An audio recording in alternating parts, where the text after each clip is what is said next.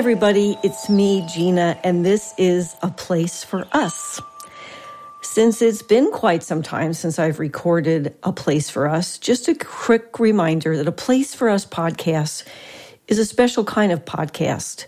It came out of a desire on my part to create a special place. One might even call it a sacred place, where I could share some deep thoughts or talk about things that are really bugging me or things that I'm really passionate about, all with the intention of bringing my passion and my heart, and yes, my vulnerability to the airwaves, and invite others to make it their place, to connect with me, to share their stories.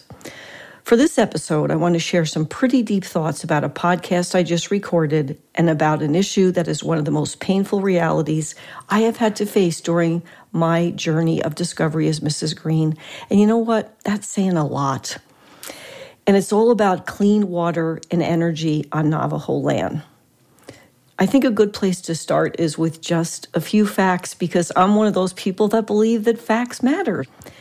The Navajo Nation is a Native American territory covering about 17,544,500 acres, occupying portions of northeastern Arizona, northwestern New Mexico, and a very small portion covering southeastern Utah in the United States of America. Quite a bit of that is actually in my state, Arizona. And if you've ever traveled to that part of the country, you know that for the most part, it would not be considered prime real estate. But to the Navajo people, it is sacred land, as they truly believe all land is sacred, because it is. So let's hold that thought for a minute, because it is relevant. On top of the land mass, there are approximately 370 million indigenous people living in over 90 countries worldwide, and they hold 20% of the land that maintains 80% of the world's remaining biodiversity. Think rainforest, because I was thinking, what? There's not a lot of biodiversity on the Navajo Nation land, but when I think about the rainforest, that's where so much of it is. But what I really want to talk about is right here in the good old US of A. Here in the United States of America, 35% of dwellings on the Navajo Nation are not connected to central power or potable water. The breakdown is actually 30% of homes lack running water. Just imagine that. Press pause and imagine that. If you got up this morning and you couldn't brush your teeth and you couldn't flush the toilet and you couldn't take a shower and you couldn't wash your hands, just press pause on your brain for a minute and imagine what that would be like. And 40% of those dwellings lack electricity. It's really almost impossible for me to get my head around. So the Navajo people haul water anywhere from 5 to 50 miles away at an enormous expense of about $13.30 per 100 gallons, in comparison to 40 cents a gallon in a city that's nearby, but not really. And as I said, I can't even get my head around it. There is so much wealth in this country, and we are all living on indigenous land, and yet the very people we took it from don't have electricity and running water.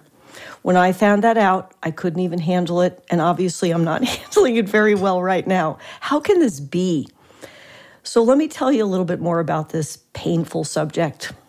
A couple of days ago, I had the honor and true privilege of interviewing a woman named Carletta Chief. I honestly think she might be the Wonder Woman of our time. I'm not even kidding.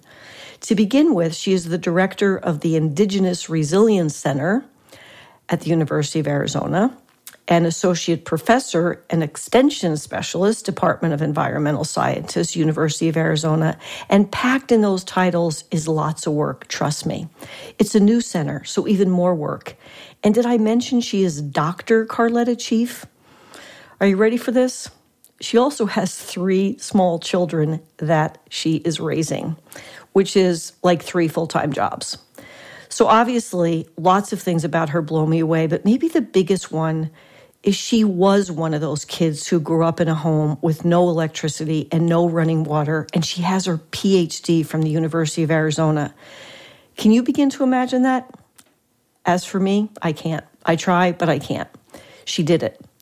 I hope you'll listen to her interview because she's so bright, so enthusiastic about the major projects she is either involved with or leading the charge for. And her passion and her hope for change just knocked my green socks off. She inspired me and gave me hope, for reals. Talk about inspirational.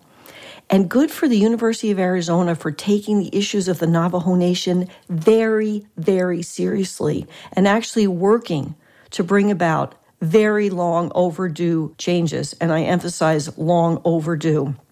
With her at the helm of some pretty impactful initiatives, I'm hopeful, and I'll be watching, and I will hopefully be figuring out ways along the way that I can help.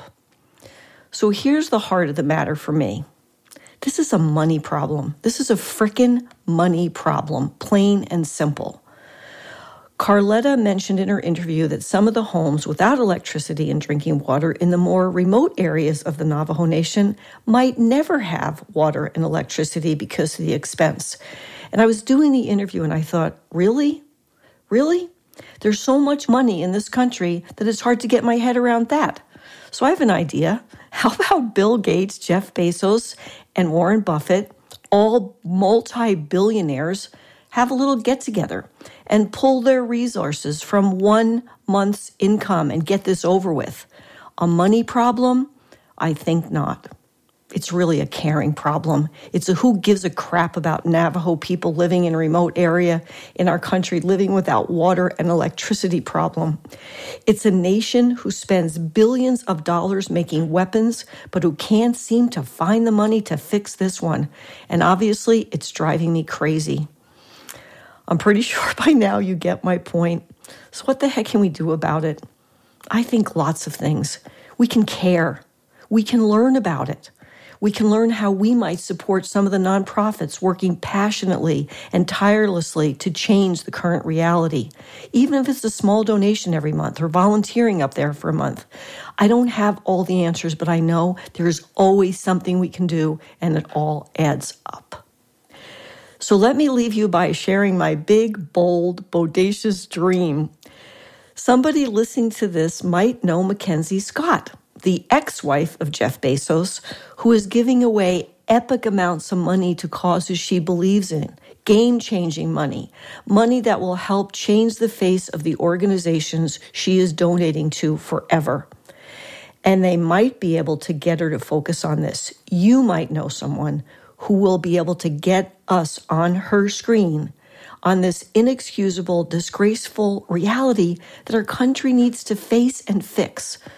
You know, my mom always told me dream big because dreams are free and some of them just might come true. And I am a living example of that. I've had lots of dreams and many of my dreams have come true. So if you know Mackenzie, please be in touch. You know how to reach me.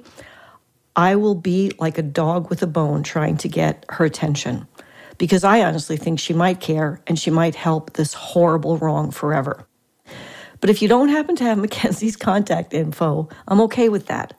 But will you please think about what might spark real joy in you when it comes to joining me in my commitment to making a difference? Because I happen to believe that every person in this great country of ours, every single person, man, woman, and child, should be able to turn on their lights and their faucets every single day.